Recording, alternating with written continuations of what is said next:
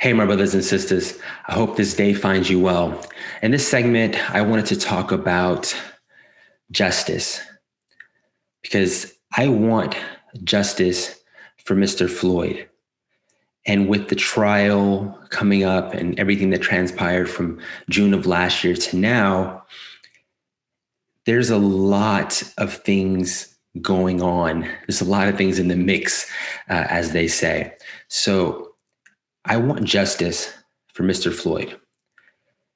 And here's where it gets really tricky in this day and time because you can't have justice without truth.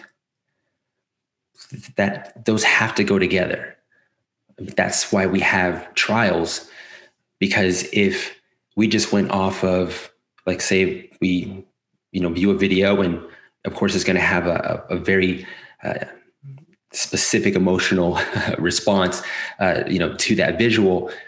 If in that moment you were allowed to make a decision, we'd probably be, stringing folks up and doing all kinds of things, in that moment before we actually have all of the information. So we have trials with the people involved or with whoever is the accused presumed innocent, so that the burden is on the prosecution to prove that this person actually is responsible for whatever has transpired, and then at what level are they responsible.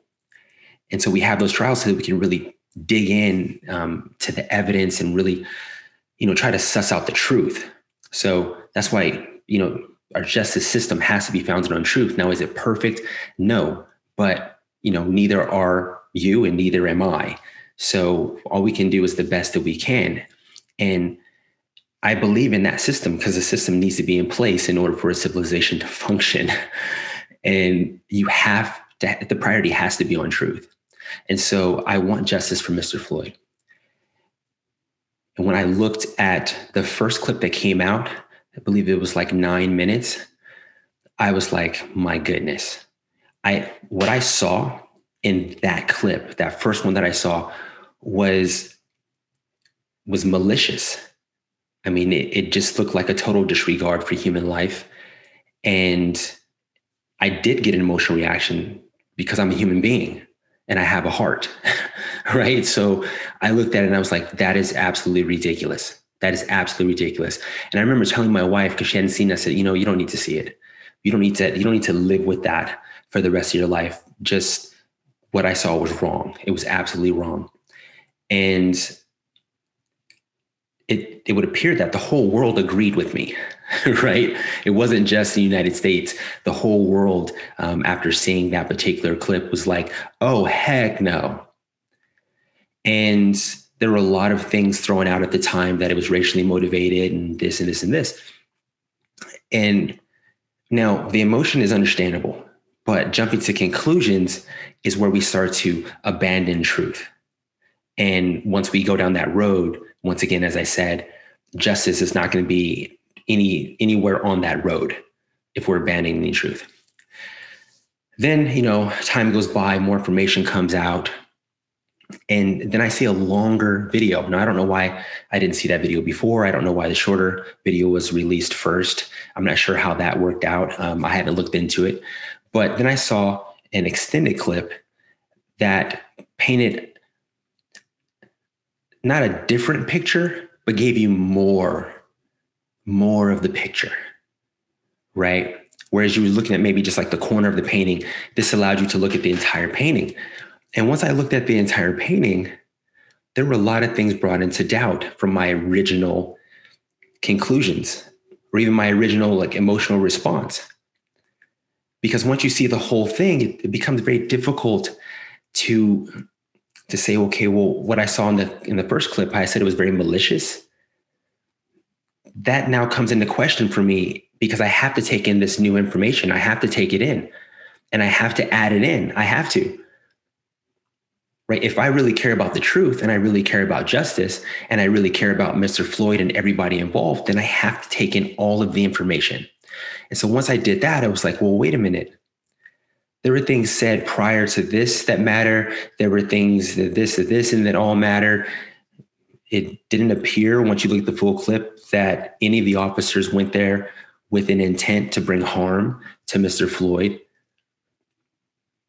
And now now I have, of course, personal views on the whole thing. And I don't believe that any of the officers involved are innocent of anything or guilty of anything. I want them to go through a trial.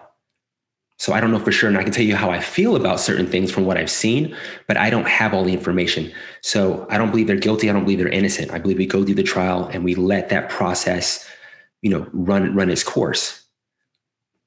And if they are found guilty of anything, they need to be held accountable.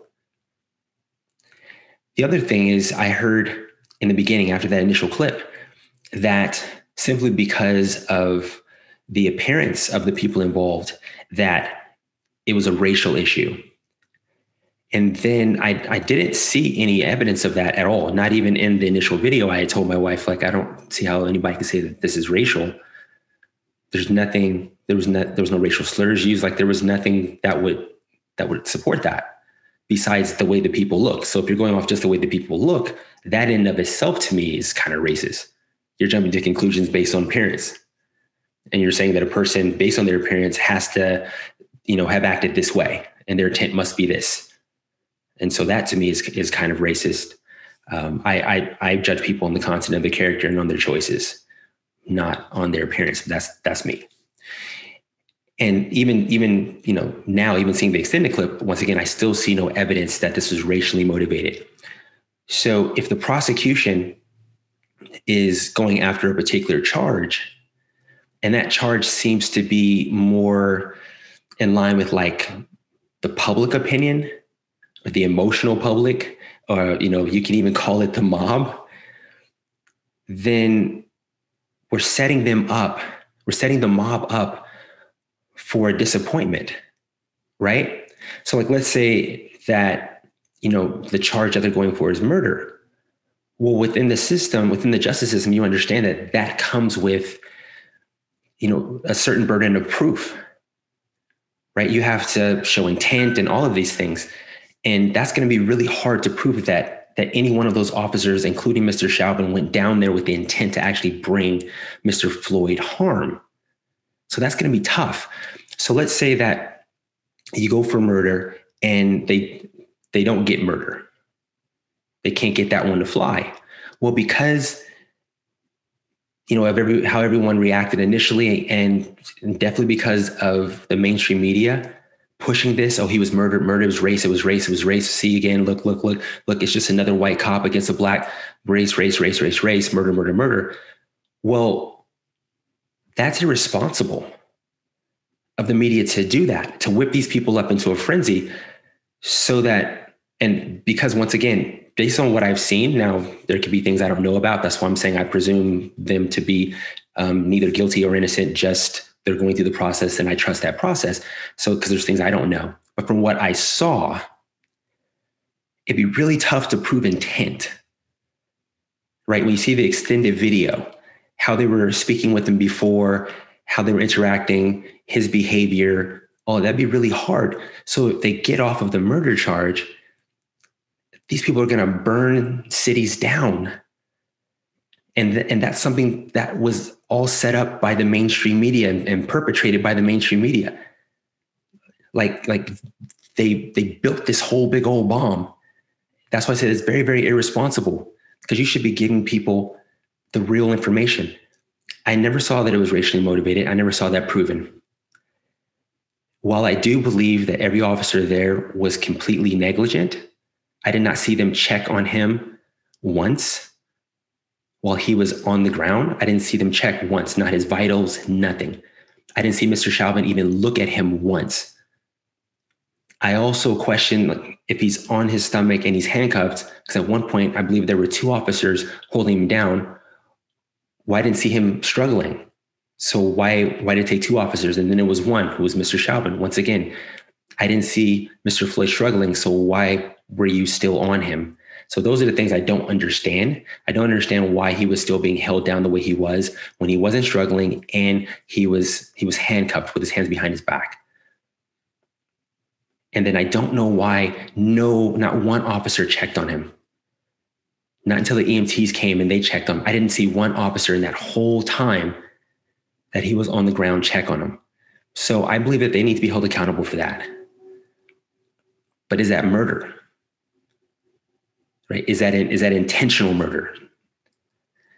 You know, I mean, that's for the system to figure out as we dig into the truth. But we're setting people up because we're not giving them that. We're not saying like, hey, this is going to be really tough to prove because here are the facts.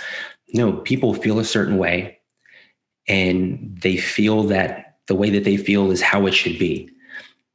And if something doesn't go well, like, okay, so let's take the jury.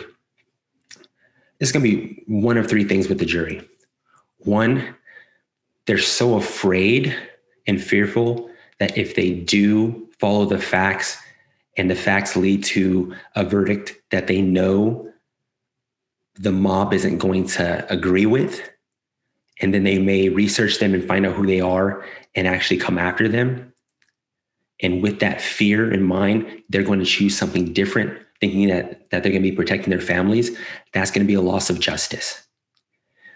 Or two, let's say that the particular juror does feel a certain way about it and ignores the facts in order to push forward what they already believed before they even went into the trial.